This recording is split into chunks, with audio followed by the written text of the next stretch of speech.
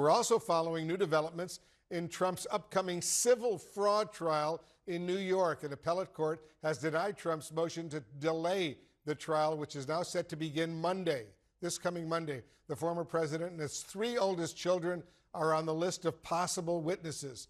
CNN's Kara Scannell is in New York. She's watching all of this. Kara, how is this trial shaping up now?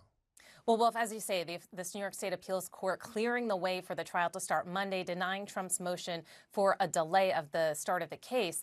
Now, this follows a ruling by the lower court judge earlier this week where he found that Trump and the Trump Organization liable for fraud, saying that they had inflated the value of their properties on their financial statements. And the judge also canceled the business certifications for some of these limited liability companies. Now, there still remains a big question about what that looks like and how the future of the Trump Organization will look and whether Trump will own any buildings in New York where he built his brand. But as for the trial, it's now going to move forward with a focus on damages, and the New York Attorney General's office also looking to prove claims of insurance fraud, falsifying business records, among others. Now, the AG's office said they plan to call 28 witnesses, including former President Donald Trump Jr., Eric Trump, Ivanka Trump, and Michael Cohen, whose testimony before Congress in 2019 is what set off this investigation. Cohen said at the time that he believed the Trump Organization and the former president had inflated the value of assets, and that is exactly what the judge found this week.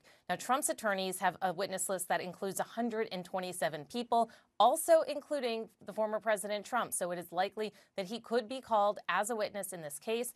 Now, the New York Attorney General's office, following this court ruling this afternoon, saying we are ready for trial and look forward to presenting the rest of our case. We have not heard back from the Trump side yet tonight for comment. Wolf. All right, Kara, thanks very much. Kara Scannell in New York for us. Let's discuss all of these major developments. Joining us now, CNN senior legal analyst Elie Honig and CNN senior law enforcement analyst Andrew McCabe. Elie, first, on the breaking news we just reported, what's behind Trump's decision not to try to move his Georgia state case to federal court?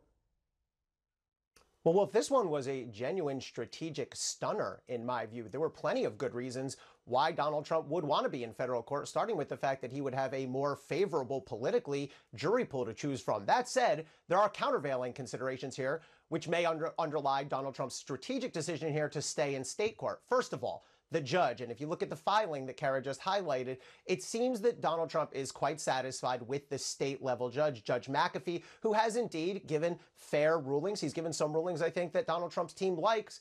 Where on the opposite side of it, the federal judge, Judge Stephen Jones, is an Obama nominee. That does not mean he's biased against Trump, but he has firmly rejected prior motions by others to come over into federal court. You start with that. There's also the uncertainty about timing. It could be that Donald Trump feared that if he went into federal court, he'd be pushed to trial very quickly. But in state court, those cases seem to be on a much slower track. And then finally, there's the fact that if he did want to make this motion to get into federal court, he'd have to survive an evidentiary hearing. He'd have to go into court and either testify, as Mark Meadows did, or make some other showing. And there's risk in that. So now he doesn't have to do that. So it's an interesting strategic decision. It's going to have major consequences. Yes, it will. Andrew, Mark Meadows' efforts to try to move his case to federal court was rejected by the judge. How does that factor in here? Well, I think it's reasonable to assume that Trump's lawyers looked at the very tough treatment that Meadows received from the federal court on his motion to remove and decided potentially that it just wasn't worth the effort. Meadows, of course, took the road that Elie just mentioned in terms of testifying himself in his own motion hearing. And many people believe that he damaged himself by making statements that could be used against him in other proceedings in Fulton County, or if he's ever indicted on the federal level. So that hangs out there. We'll have to see how that plays out. So by not pursuing this motion, thinking of it as likely a long shot for success, they also avoided that tough situation of having to provide evidence and possibly deliver testimony in court. We should also remember that Jeffrey Clark tried to provide his evidence in his removal hearing by just submitting an affidavit, and the judge rejected it. So I think it was probably a wise move to figure that they would likely be unsuccessful. Elie, I want to turn to Trump's New York fraud trial, which starts, as we reported, this coming Monday. Just how high are the stakes for Trump there, and how likely is it that he and his adult children eventually do take the stand?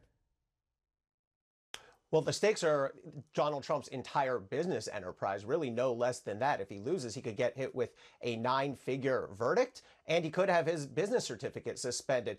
As to the issue of who might be a witness here, in a criminal case, the prosecution cannot force the defendant to take the stand. That would violate the Fifth Amendment. But this is a civil case. So the plaintiff, in this case the AG, can subpoena Donald Trump and his children and compel them to take the stand. If that happens, then they'll be given a difficult choice. Either they can testify, but we saw Donald Trump's deposition in this case. That went disastrously. Or they do have the right to invoke the Fifth Amendment. And given that this is a fraud case, they would have every basis to do that. But in New York civil courts, if a party takes the Fifth, then the fact finder, the judge, can hold that against them. You're allowed to assume the worst about what that testimony would have been. So it's a tough decision either way here for Donald Trump.